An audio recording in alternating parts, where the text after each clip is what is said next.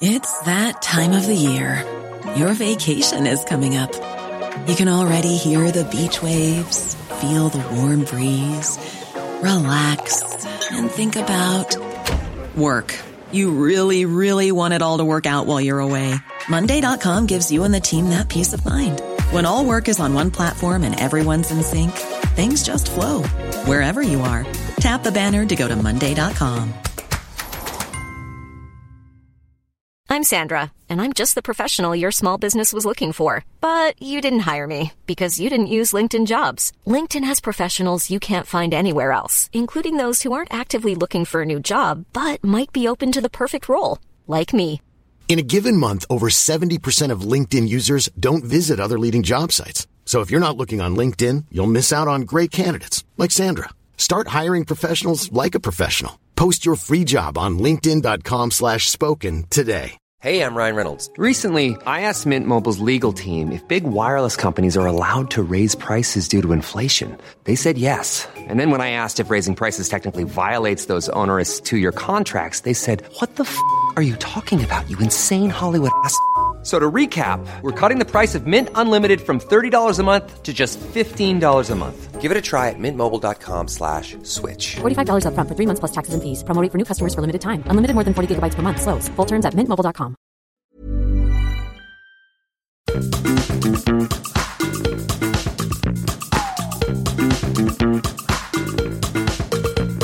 This is Reasons to be Cheerful with Ed Miliband and Jeff Lloyd. Hello! Happy New Year! Now, this is Blue Monday, isn't it?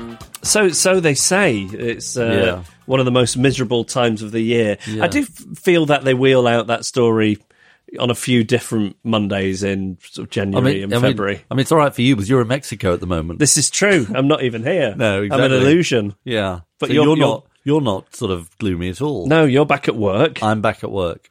Do you think then we do need to be honest about the fact that we're recording this slightly in the past? Slightly in the past. But, let's not dwell on that because people are sick of the festivities. You just want to get on with the year now. How have your New Year's resolutions been going? Are you managing to keep them up? So far, so good. Yeah? I think my New Year's resolution is to see friends more. Is that right? Yes. That's a lovely one. Because it was like such an intense end to 2019 with the election and everything. Determined to kind of, reconnect with people that I've lost touch with. That's really including nice. you. Yeah. I mean, we have still been doing the podcast. Yeah. But, so you want to know what mine is? Go on. To see friends a bit less. just try and withdraw a bit more, including you. That's perfect symmetry. Yeah. I mean, presumably that sort of must be possible then. That if you're seeing friends less, there's more room for me to see friends more. Yeah, I mean, if you wouldn't mind seeing some of my friends on my behalf, that would be great. It takes it off my plate. You're on. Okay, well, let's shaking hands on that. Yeah. Yeah. So this week's episode, we have you not got a New Year's resolution? Every year, I think I'm going to try and be a bit more charismatic, and then it fails. You are charismatic. What about you've got the charisma of imperfection? That's what they used to say about Bill Clinton. My posture. I could try and improve my posture for the new year. What about doing a park run with me? I need to build my way up to that. Yeah, it's a bit much to ask of me in my current state. It is. Your state is okay, though. It's not. I'm on the verge of sort of wearing a smock full time. That's how bad things have got, especially with the overindulgence over Christmas. Right. Do you think a smock would suit me? Well, what's the smock? Yeah, like sort of like a big flowing robe. Oh, I see. Like what a cult leader might wear. Oh, I see. Could you not imagine me in a caftan? I could. That's what... We should get matching caftans the next time we do a live show. Remind me of a caftan.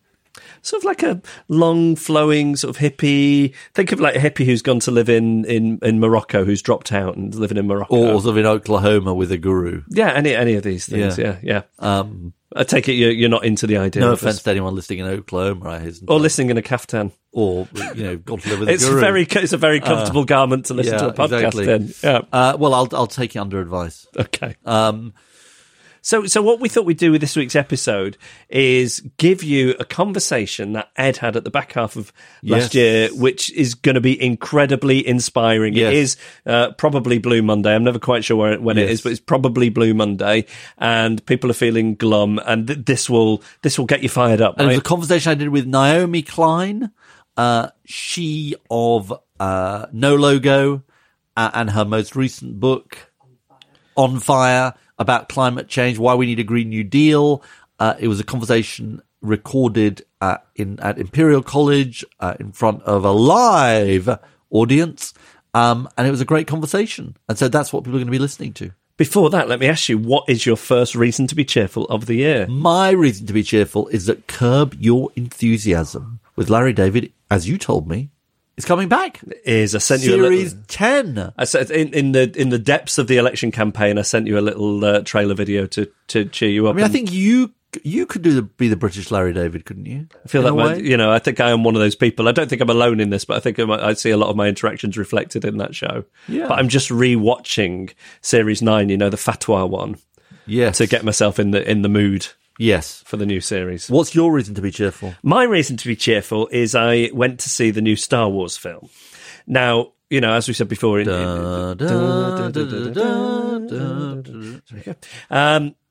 So we are recording this before Christmas. I went to see it at midnight. We don't need to keep saying that. No, but otherwise it's weird because it will have been out a few weeks at this point, won't it? Well, you might have gone to see it later on in the day. But I'm just saying I went to see it at midnight, the night it was released, and I have never seen a cinema as full, even when I've been lucky enough to go to premieres and stuff. It was rammed at midnight. I mean, there's no... I can't imagine anything worse. Did you not want to go to bed? No, I wanted to see the Star Wars But I mean, film. It's so funny, isn't it? I mean, it's like we're just so opposite. We should have been married. I mean, it's like, I mean, I just cannot imagine anything more grim. My brother came down specially. I know, and as I said to him, he looks like your son. He's had an easier life than I have. Yeah, maybe. Yeah. There we go. Yeah, was it good. I really enjoyed it. I thought, and you weren't like eyelids drooping at. No, I'll tell you what. We went to one of these 4D screenings. Have you heard of them? So you wear the yawn suggests maybe you're not terribly interested in what a 4D screening it is. Bad night's sleep. Yeah, right. I was up till 4 watching Star Wars. What's your excuse? So. You wear your 3D glasses, so it's already in 3D, and then you're in a chair that moves, and it was like, when you're in an airport and you've got those massage chairs that you can put back. One of those. Not much fun. And then during the film, it felt like someone who's kicking me in the back, but it wasn't. And there were flashing lights, which kept me, I was seeing the audience members, which I didn't want to see. No water effects. Jets. Well, there were. They spray a mist on you at some stage. There's jets of cold air. What a rigmarole. Well, it just detracts from the film. I want to go and see it again, just in normal 2D, so that I don't have to put up with any of that stuff. Did you choose to see it in 4D? Yeah, because I thought I didn't know what 4D was. I just thought whatever the most luxurious experience of seeing this film is going to be, because it's going to be closure. How long did it go on for? The film? Yeah. A couple of hours. Right. It's not overly long, but I definitely enjoyed it. But don't go and see anything in 4D is my advice. Down with 4D. Yeah. No, it's a new campaign. Yeah. Down with 4D. Don't listen to this podcast in 4D. What do we want? Listen 4D. to it in a when do we want it? Never. No, never. Reasons to be Cheerful, a podcast about ideas with Ed Miliband and Jeff Lloyd. Hello everyone, my name's Scarlett. I'm 15 years old and a member of UKSCN, which is the UK Student Climate Network. So over the past 6 youth strikes, we've seen hundreds of thousands of people come out onto the streets to protest the government's lack of action on the climate crisis. By definition, politics is the process by which conflict is resolved, and this is arguably the biggest conflict, the biggest crisis we have ever faced. Yet our government is not passing the scientifically necessary legislation we need. I strike because climate change won't discriminate. We need to sustain our livelihoods, our planet, our lives, and when the effects of climate change start to affect us more noticeably than they do now, we're all going to be affected, but it's those who are less privileged who will bear the brunt of it more than others. And they will be affected by it disproportionately. Climate justice and social justice go hand in hand, which is why I'm excited about Naomi's work, particularly on the Green New Deal. At UKSCN, one of our demands is for the government to implement a Green New Deal, and so Naomi's book, On Fire, The Burning Case for a Green New Deal, particularly resonates with me. I'm really excited to hear a conversation, and I'm sure we're going to get some brilliant insights on the fight for our futures. Now, it's my absolute pleasure to invite you all to give a very warm welcome to Naomi Klein and Ed Miliband and invite them to take their seats.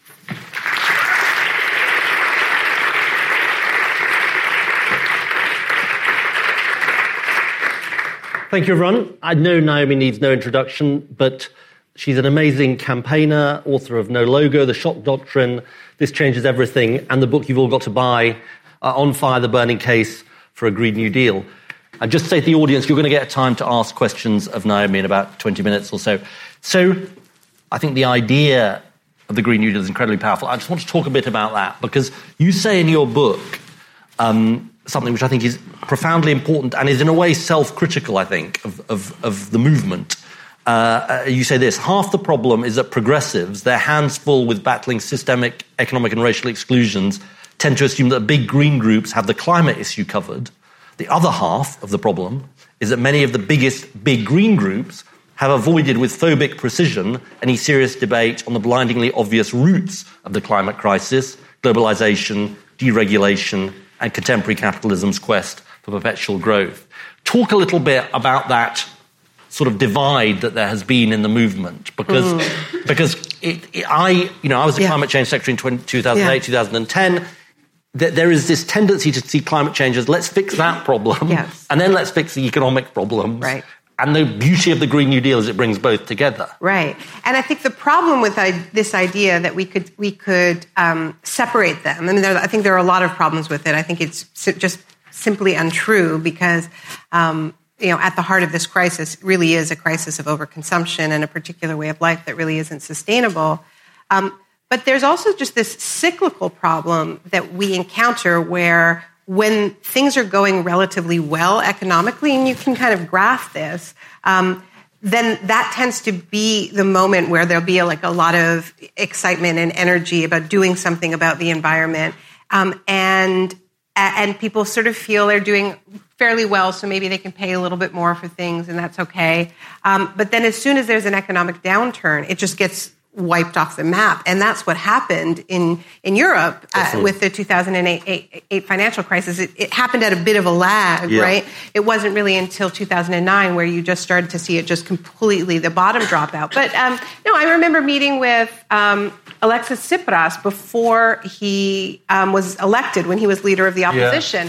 And I made the case that to him, and I was working on This Changes Everything, it hadn't come out yet at the time, that it'd be a great time for a left party like his to bring together the climate crisis and the economic crisis and talk about green jobs and talk about how we can have a different kind of economy to get our way out of crisis, and we can have publicly owned renewable energy, community-owned renewable energy that will bring resources to communities to pay for services. What did he say? And he literally said to me, I think no is enough right now.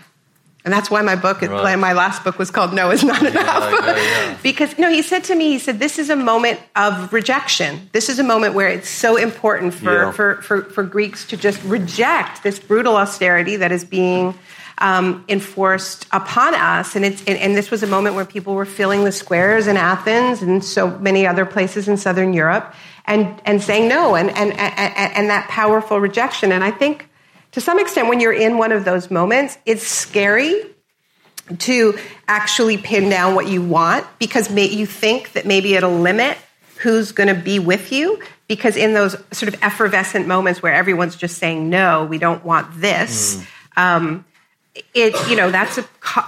a common binding agent, right? And you don't have to agree on much in order to all agree that you don't want that bad thing, right? Whether it's a dictator, or whether it's brutal austerity. But the problem is when you open up that vacuum and you don't provide real solutions, then somebody fills the vacuum, right? I mean, Tsipras was elected, but, I think the political disillusionment in Greece that has been left by the sort of failure to provide that vision, the Greek people are paying for that tremendously. They don't deserve that. And so it's our responsibility to not just reject, but also to propose what we want instead. And I don't know, I think there are lots of reasons why it took as long as it did to get to this point, this idea that somehow you can't ask people to care about the environment when they are in a place of economic hardship. I heard the same from Podemos's leadership, at the height of the economic crisis. But to be fair, because unless you place, as Macron has found out, unless you place the economic crisis, the environmental crisis in a social and economic justice box, as well as take it out simply an environmental box, then it's a fair worry. Well, look, I mean, but I'm not arguing. I've never been arguing for neoliberal solutions to the climate crisis. And Macron has shown us very clearly what it looks like when you ask people who are already overstressed, overburdened, and watching your government attack trade union rights, impose economic austerity, hand out tax cuts to millionaires and corporations. Oh, and by the way, our climate plan is for you to pay more for gas. People will reject that, just as in Ecuador they rejected it. You can't pair economic austerity and attacks on the social safety net with asking regular people to pay more for carbon and call that a climate policy. Not only will the carbon pricing not get the job done, which is its own problem because the pricing is too low, but you will generate your own backlash. And Macron's just an extreme example of this. I mean, I live in the States right now, but I recently moved from Ontario, which is where I've lived most of my life. You have Ontario, 2 passports, Canada. correct? I do, yeah. And we had a liberal government that introduced carbon pricing in Ontario that came to be associated with increased electricity costs. And we have our very own Donald Trump now, a guy named Doug Ford, famous because his brother was Rob Ford, famous for smoking crack and getting away with it. And he ran on a platform of rolling back the carbon pricing and giving people $1 a beer and rolling back sex education to 1992 levels. So, not a good platform. He's done it all but $1 a beer. So let me ask you then about this balance between So the way I sometimes talk about this is that I say to people, Martin Luther King didn't say, I have a nightmare. He said, I have a dream. And what is the balance, do you think? So I represent a relatively working class part of England, Doncaster North. Mm-hmm. High Brexit voting constituency. And I often think, and the reason I'm doing this Environmental Justice Commission in part is because I think, well, this has got to speak to my constituents. Yeah. If you were talking to a voter in my constituency, what is the balance between warning about the nightmare and the dangers for them and their kids and the dream, the jobs, the air quality, all of the benefit, the public transport benefits, all of the social justice benefits. Do you need? You need both. Yeah. I think you do. I think you need. In the Sunrise Movement, they talk about promise and peril, and that's the moment that we're in. And I think the peril that we're in isn't only climate. I think people are frightened for the future on many different fronts. I think people don't even really see a future right now. So I think we just need. We need a holistic analysis that brings together the way we're treating our natural environment like trash and the way we treat people like trash. This sort of the extractive mindset, right, is not only about thinking we can exhaust nature without limit. It's also thinking we can exhaust people without limit. I mean, you look at what the way the gig economy treats workers, and this sort of the endless, just the complete disregard and exploitation at the core of that. So I think we always need to connect the environmental and the social and labor. In the peril and the promise. So, I use a frame, and I used it when I spoke at the labor conference a couple of years ago, that we need to move from the dig and gig economy to a culture based on care and repair. And one of the things I'm always banging on about in terms of the Green New Deal is that it's not just the classic green jobs that we need to talk about. The solar engineers and the people putting up wind turbines. That's all good, and we need that, and we can create millions of good jobs. But there's a lot of low carbon work that's already being done that is overwhelmingly done by women, that is undervalued because it is women's work, and overwhelmingly women of color doing care work. And we need to fight to make those good jobs as well. So that's the care piece, and the repair piece, I think, has to do with repairing our relationship to the earth, repairing our stuff instead of just throwing it away and being in these cycles of constant obsolescence, and also repairing our relationships with the most abused communities, the people who have really borne the toxic burden. So I don't know. I think that we just.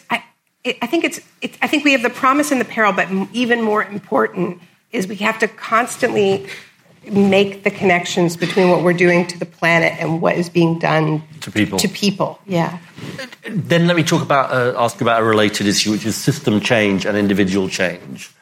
I'm glad to say that there's a very good little booklet here, which I've taken, which is 9 things you can do about climate change. Now, I don't want to quote you out of context here, but partly to be provocative, I just quote what you say in the book, because I think it's important for the way we frame discussions about climate change. You say this: the hard truth is that the answer to the question, what can I as an individual do to stop climate change, is nothing.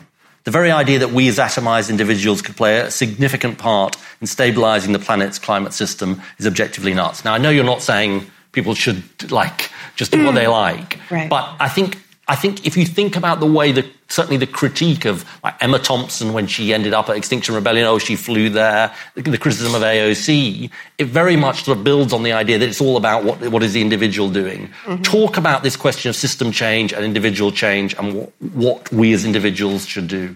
Yeah. So I think, as individuals, we should do what we can to lower our carbon footprints. It's a good thing to do. In many cases, it will make our bodies healthier.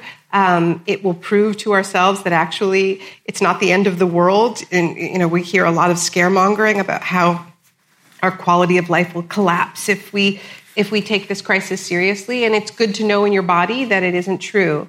But I think it's actually really, really dangerous to make a fetish of being like the perfect low carbon activist, because it sends a message that you really can't join the movement until you've reached that level of purity. And the fact is that most people, and I'd imagine most people, who you represent, are too busy, too overloaded, don't have access to a lot of what they need to make those low carbon choices, whether it's the kind of transit that they need, whether it is, access even to healthy food. We have a lot of places that, I mean, if you look at where fast food restaurants are located versus where health food stores are located, and so on, right?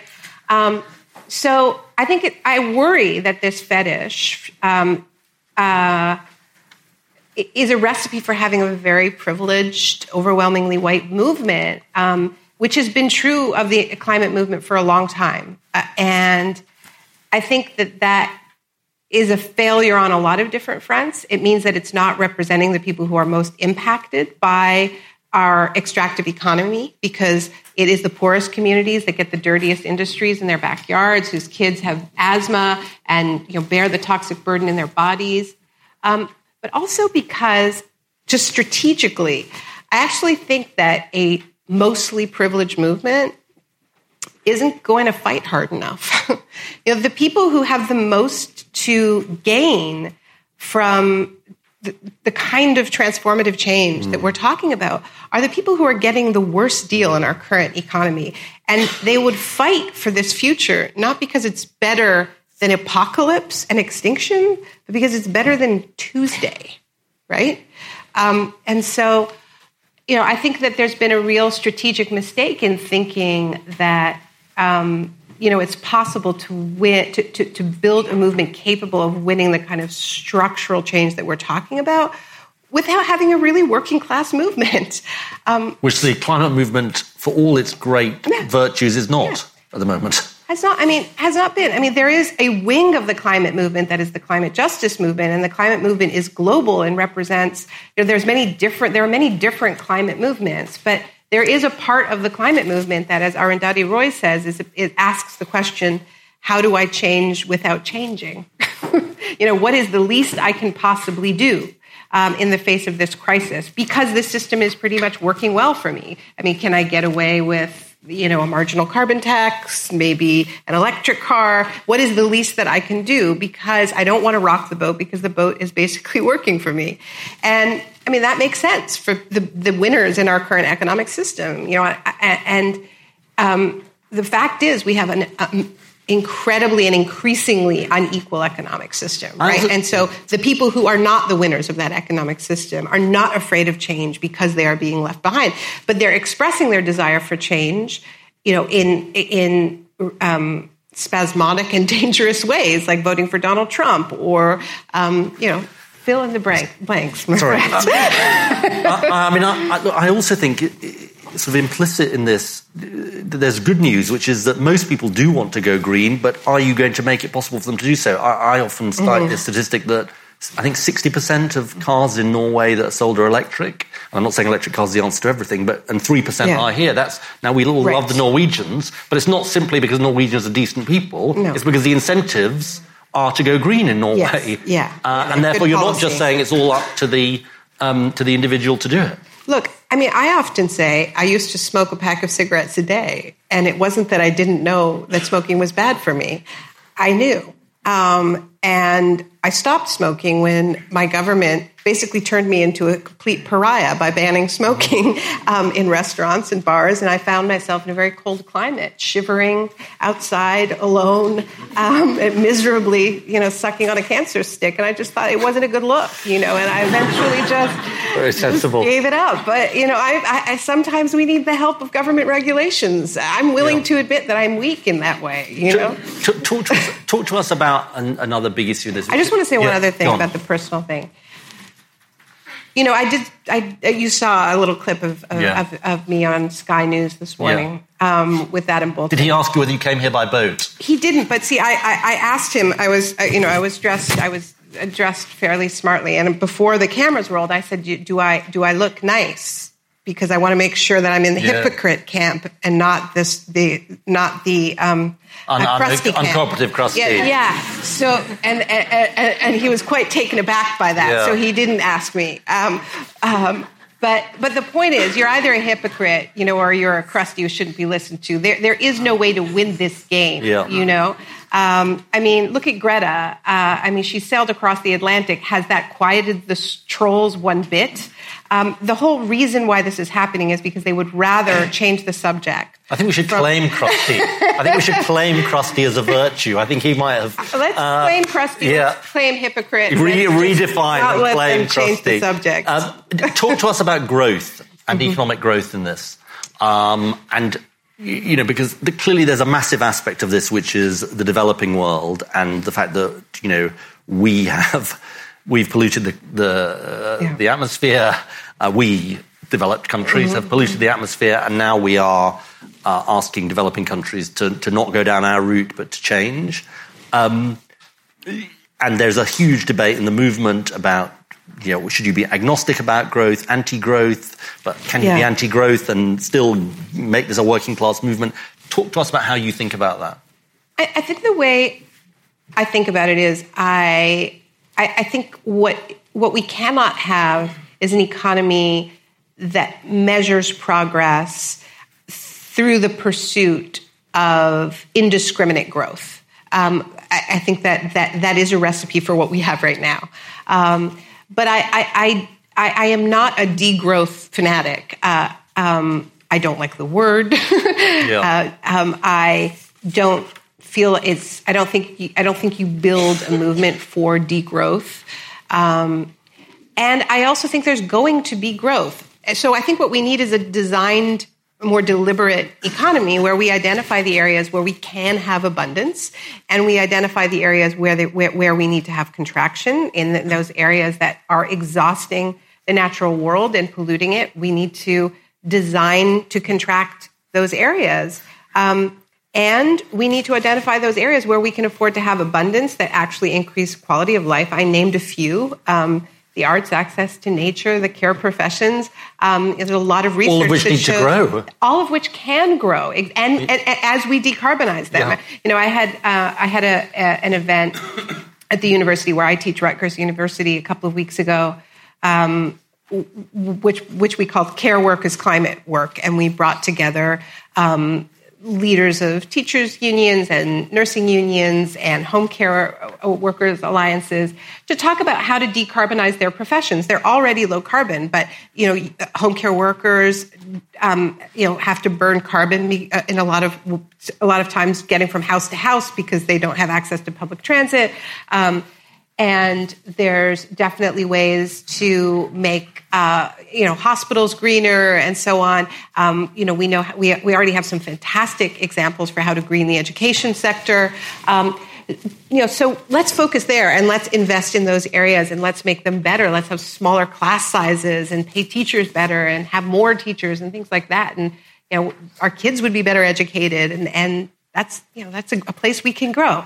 But the tricky thing is we have to be honest that there is an actual risk of a Green New Deal carbon spike if we aren't serious about auditing our own carbon. Because if you're changing the building blocks of your society, this is a construction boom, right?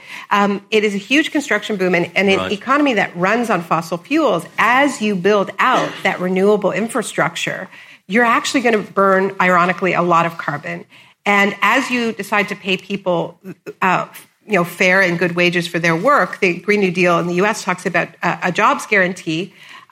You may well have people spending their salaries at Walmart and fueling the cycle of endless consumption. So there's going to have to be a way in which we keep ourselves honest about this. So I don't know. What do you think? How do you deal with the degrowth question? Well, I think I'm in your camp, which is it depends.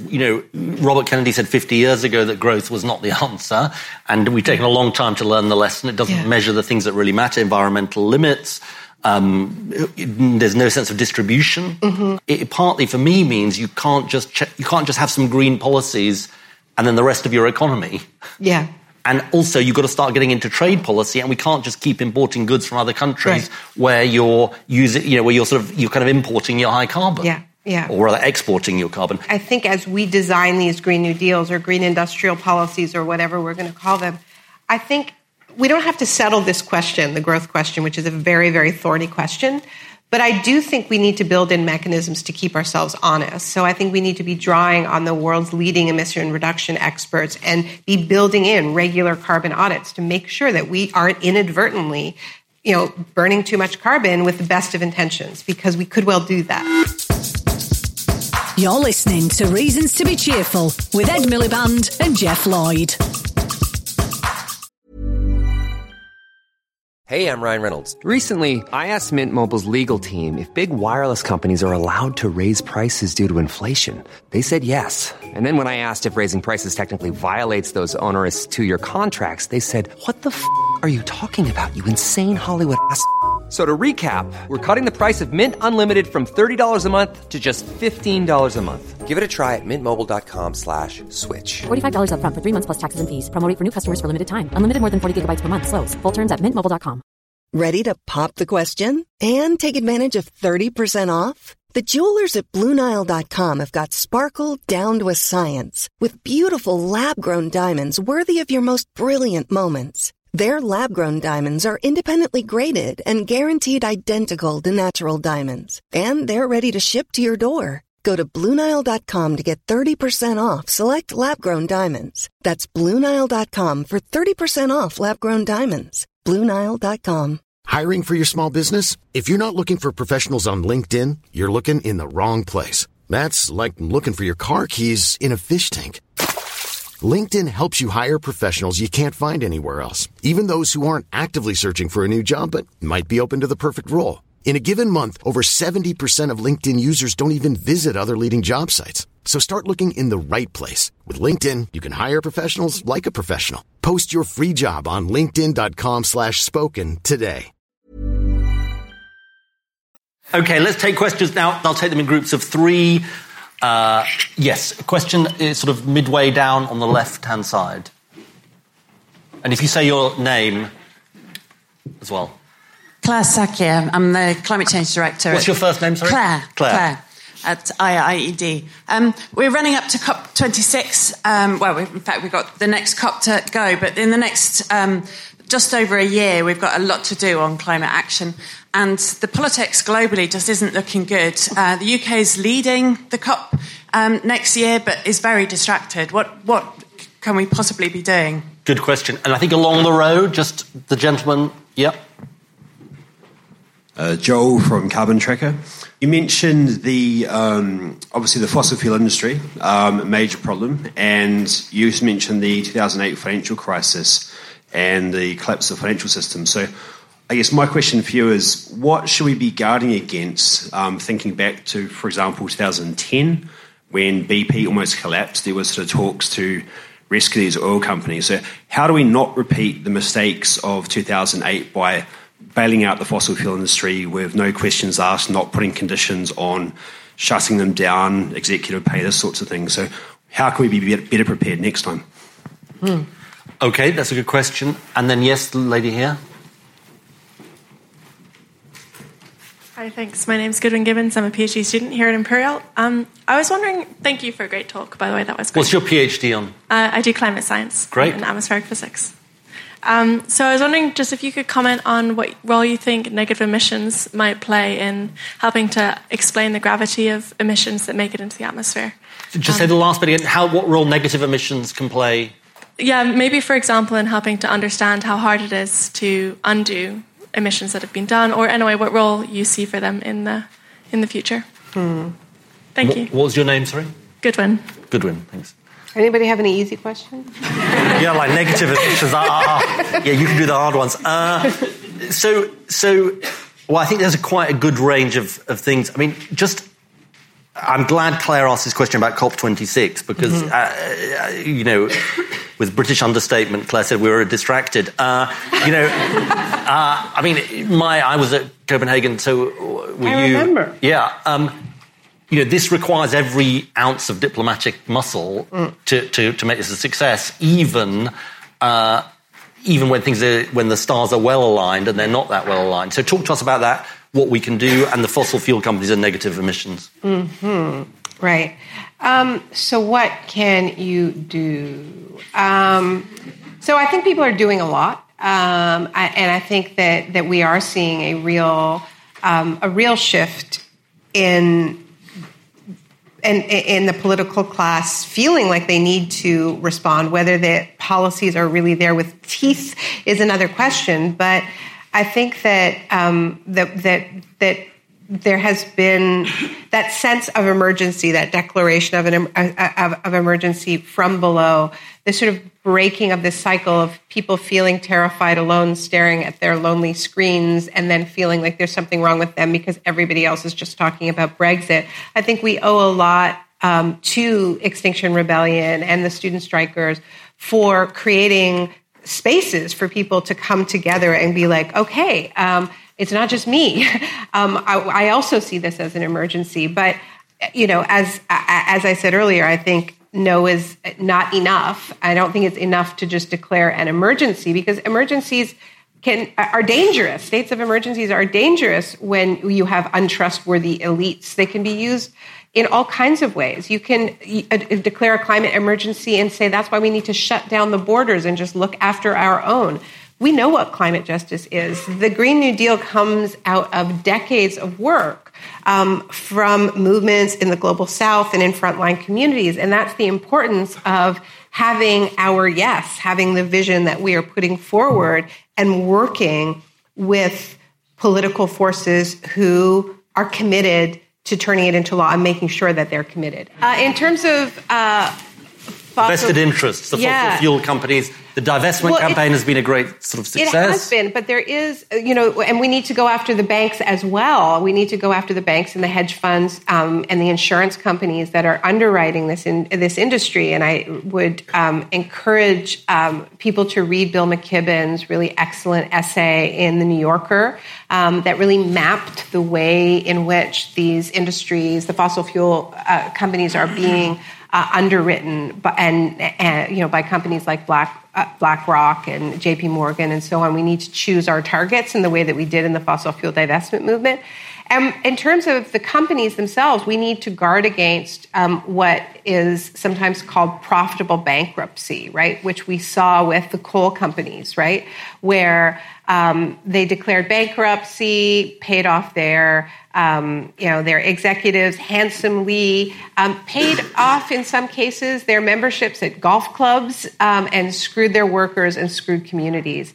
I think we are in the dying days of profits being made in this sector, and I believe the public has a right to those profits. This is an industry that has known since the 1970s that its business model was warming the planet. Yep. They spread doubt, they spread lies. Covered it up. And now we are stuck with the bill. And climate justice doesn't just mean that the people on the front lines of the crisis need to benefit from the solutions. It also means that the people who created the crisis with their eyes wide open need to pay for the costs of this. And so we need to figure out how to get the profits from the dying days of fossil fuels.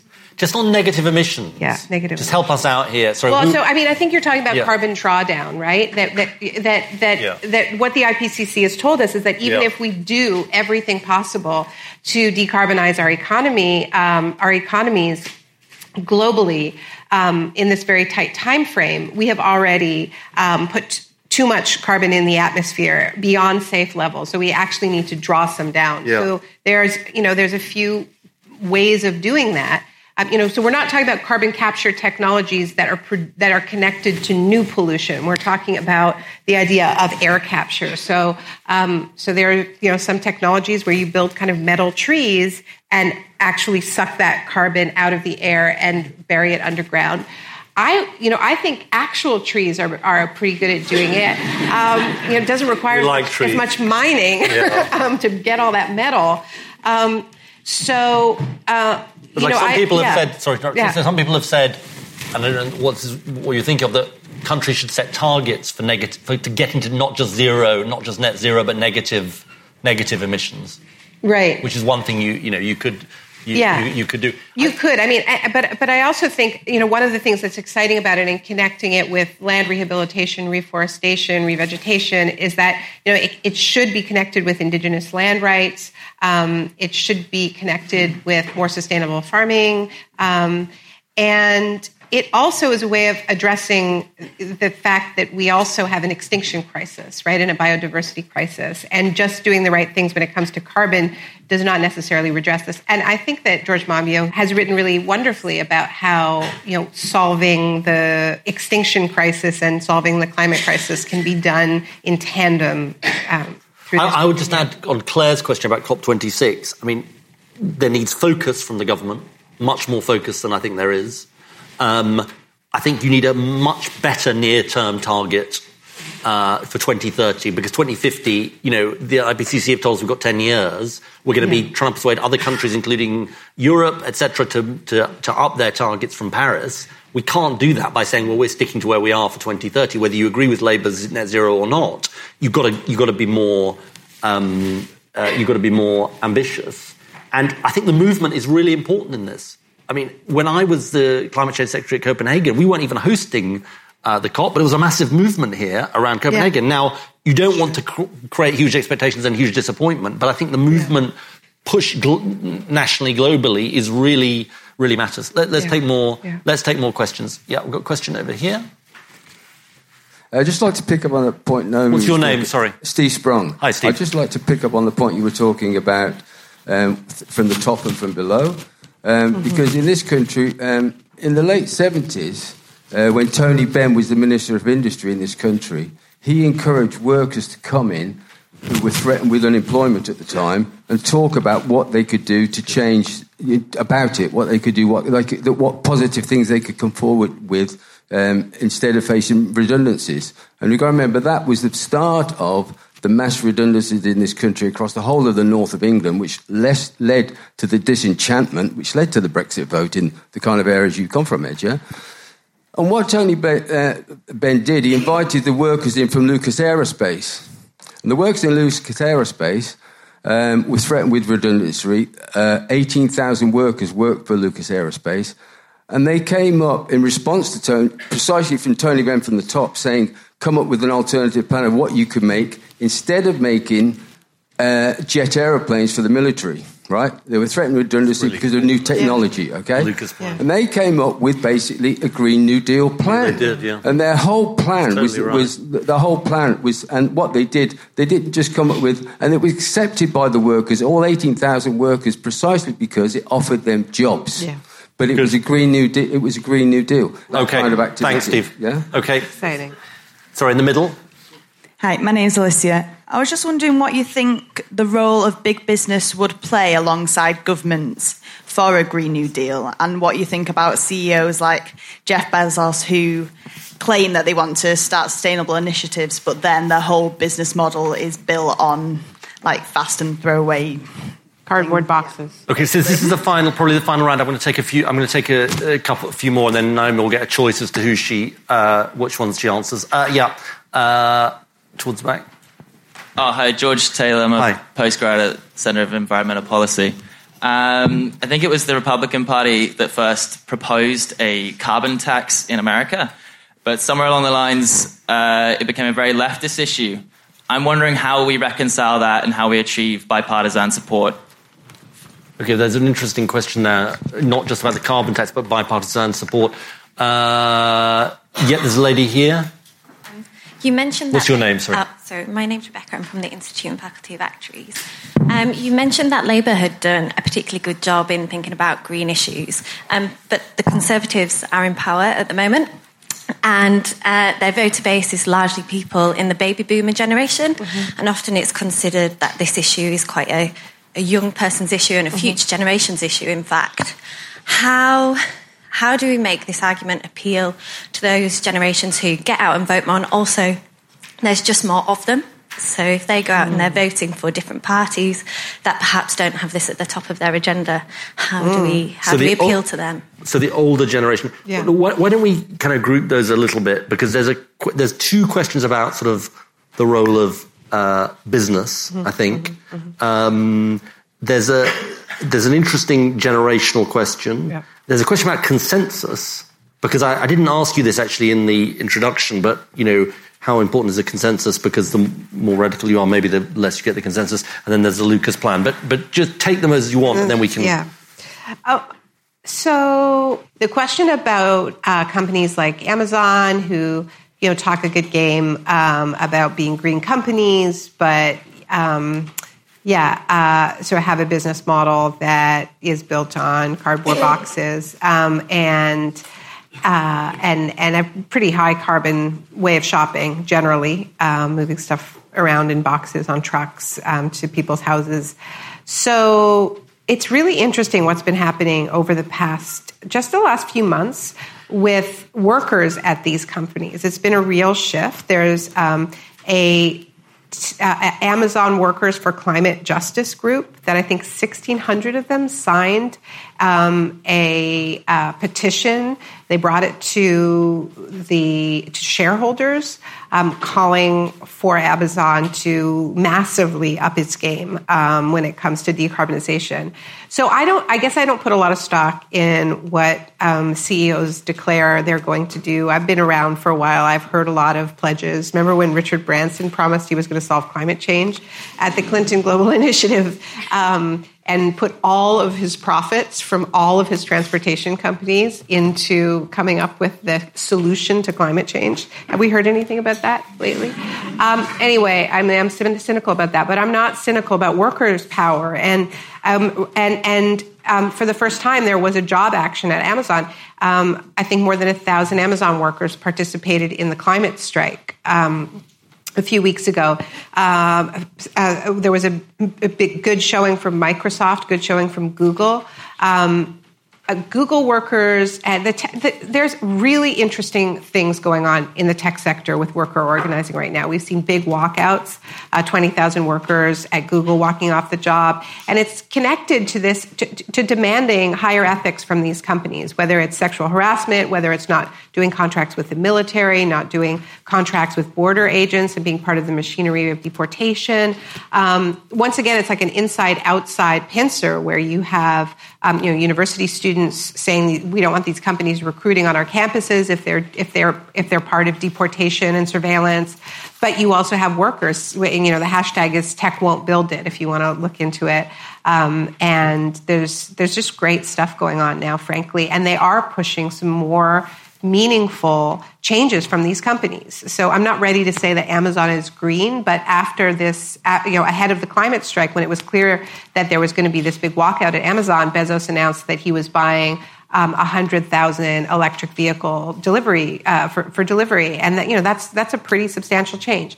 He also upped his targets and so on. It's not where they should be, and people walked out anyway because they weren't buying it. But it's something new to see that this level of tech worker organizing, and I'm excited about it. So the Lucas plan, you in favor of what Steve was talking about? That's brilliant. I mean, it's a really, really important labor history for us to know. And it's also important for us to remember, the next time there is, a factory being shut down, or dock workers losing their jobs, that there needs to be these types of collaborations. And the just transition is absolutely central to this, if it's going to be genuinely a movement for everybody. Exactly. And these workers should have before their machines are sold off and before all their assets go to auction, they should have a chance to develop a plan to turn their workplaces into green cooperatives. And if they've got a good plan, then it should be funded. And they need solidarity from academics who can help them come up with the plans. Where I've seen this happen, there's been wonderful collaborations with academia and workers. And the green movement needs to show up for these workers. Yeah. So, the bipartisanship question, I could go on for a long time, but I'm just going to try to be brief. So we can maybe one day, once again, get bipartisan support for a marginal carbon tax. But the problem is that this party has gone so far off the deep end and wasted so many years that the kind of policy that you could get bipartisan support for would be so very weak and inadequate considering how much we need to do in so short a time, that I think it's a waste of energy. I think what we need to do is build supermajorities and try to get real climate plans passed, Green New Deal, which will not get bipartisan support. And then we need to roll it out in communities and do what FDR did. And FDR was very, very smart when he rolled out the New Deal. He made sure, he looked at a map, he looked at the communities that voted Republican in 1933, and he put Green New Deal projects in those communities where they didn't support the Green New Deal. And they had jobs and they had services. And lo and behold, in 1936, many of them voted for him. And that's how you got bipartisan support, by actually creating jobs and showing people what it looks like on the ground. And the Institute of Actuaries question about how do you motivate the older generation as well as the younger generation? I'm glad you asked. This is a passion of mine because I actually think it's quite dangerous the way in which the climate crisis is being framed as a young people's issue. It is true that young people, the younger you are, the longer you will live in a climate disrupted future, and the more climate disruption you will see if we do not change course. But if you actually look at the timelines for when this is really going to be hitting us, and we're already experiencing some major disruption. It is absolutely going to be in your lifetime and mine, and in the lifetime of those of middle-aged people. And what I say to them is, at least the young people will be able to run. I have tried this as a new motivating tactic. And I'm actually pretty serious, because if you look at who is most vulnerable to climate disruption, climate change exacerbates pre-existing vulnerabilities, right? So the people who are most vulnerable in disasters are the elderly, are the disabled, are people who are ill, who have mobility issues, and who need there to be some kind of infrastructure of care to help them. And this is no joke. And the idea that we just offload this onto young people is, it is in my opinion, a moral atrocity, but it is also just for base self-interest, a very silly thing for middle-aged people to do. Great. So I'm going to ask you a final question. This the conversation we've had today is going to go out on my podcast. This is a shameless plug for my podcast called Reasons to be Cheerful. Downloadable on all good platforms. At least the young people will be able to run. Is that a reason to be cheerful? Yeah. I want to give you the final word. Tell us a reason to be cheerful, but also, send this audience out to go and not just buy your book. They should all buy your book straight after this, but to go and do things. What message do you want to leave them with?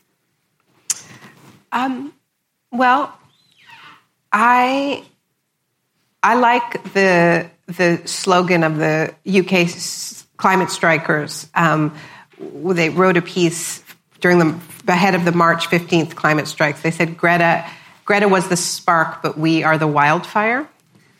And I said before that if we want to win this epic battle, and it is a battle because we really are up against forces that are protecting a huge amount of capital, then we really have to be on fire for it. It's going to take an extraordinary amount of energy and focus and determination. Young people right now are, as Greta said at the UN, giving up their childhoods to try to wake up the world. And so I think we all have to ask ourselves what we are willing to give up, what we're willing to really have that kind of focus for. And so I guess my reason to be cheerful is that there's a huge generational shift going on right now. And I think that our generation, we grew up in the grips of neoliberalism's war on the imagination, right? Whether or not we were Thatcherite, we still absorbed this idea that there is no alternative, that we had reached the end of history, that there was nothing but this, there was no escape from this bleak reality. Anything we tried to do would be worse. And we really got the hard sell, But I think that people who have come of age in the aftermath of the 2008 financial crisis, when the neoliberal project has been in ideological retreat, if not in retreat with policies. The policies are still there, but the hard sell isn't there. So we now have a lot of young people who never got the memo that history was over, who never were told that they weren't supposed to dream or that there is no alternative, and are daring to have those dreams and to have that vision of a future that doesn't look like every Cli-Fi movie we've ever seen. So I think for me, that's a huge reason to be cheerful. I've never seen anything like it in my lifetime, and I believe in it. We've got a chance.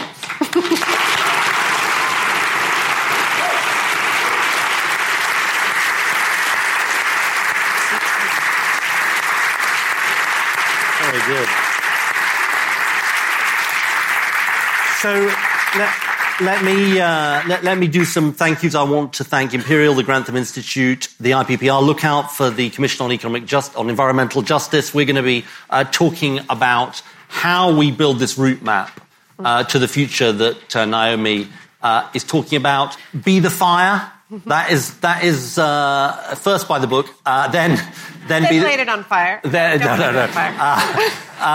Then be the fire. Please put your hands together for Naomi Klein. Thank you. Great job. Reasons to be Cheerful with Ed Miliband and Jeff Lloyd. Whoa, we're in the outro. Shall I give special thanks to IPPR? A special thanks to the IPPR Environmental Justice Commission, which I continue to co-chair with Caroline Lucas and Laura Sands, and they made possible that conversation. Thanks to Naomi, obviously. Before we go, we should say we're going back out on the road. It's been a long time because there was the election and then there was all the stuff going on with Brexit, and we weren't able to book any live shows throughout the whole of the autumn. But come the springtime, the green shoots The green shoots green of recovery. Shoots of podcast recovery. Yeah. It's Thursday the 12th of March. We're at King's Place in the evening. You can buy tickets now. And we're going to be talking about the environment and climate change, which is part of their Nature Unwrapped series running throughout 2020. Really looking forward to it. This is a great venue. It's in London. If you know London, it's in the new King's Cross area where The Guardian have their headquarters. We did a live show there probably like 18 months ago, and it was one of the best ones. And we're really excited. We're going to have a blast. We are. That's exactly what we're going to have. We're going to have a blast. And Emma Caution produces our podcast with backup and research from Joel Pearce and Joe Kenyon. Gail Lofthouse is our announcer. Ed Seed made the music.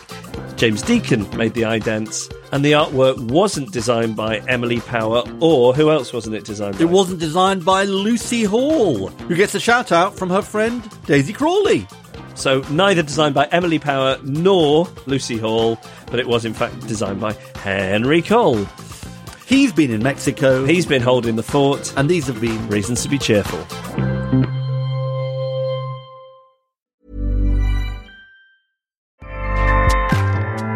Acast powers the world's best podcasts. Here's a show that we recommend. Hi, I'm Jessie Cruikshank. Jessie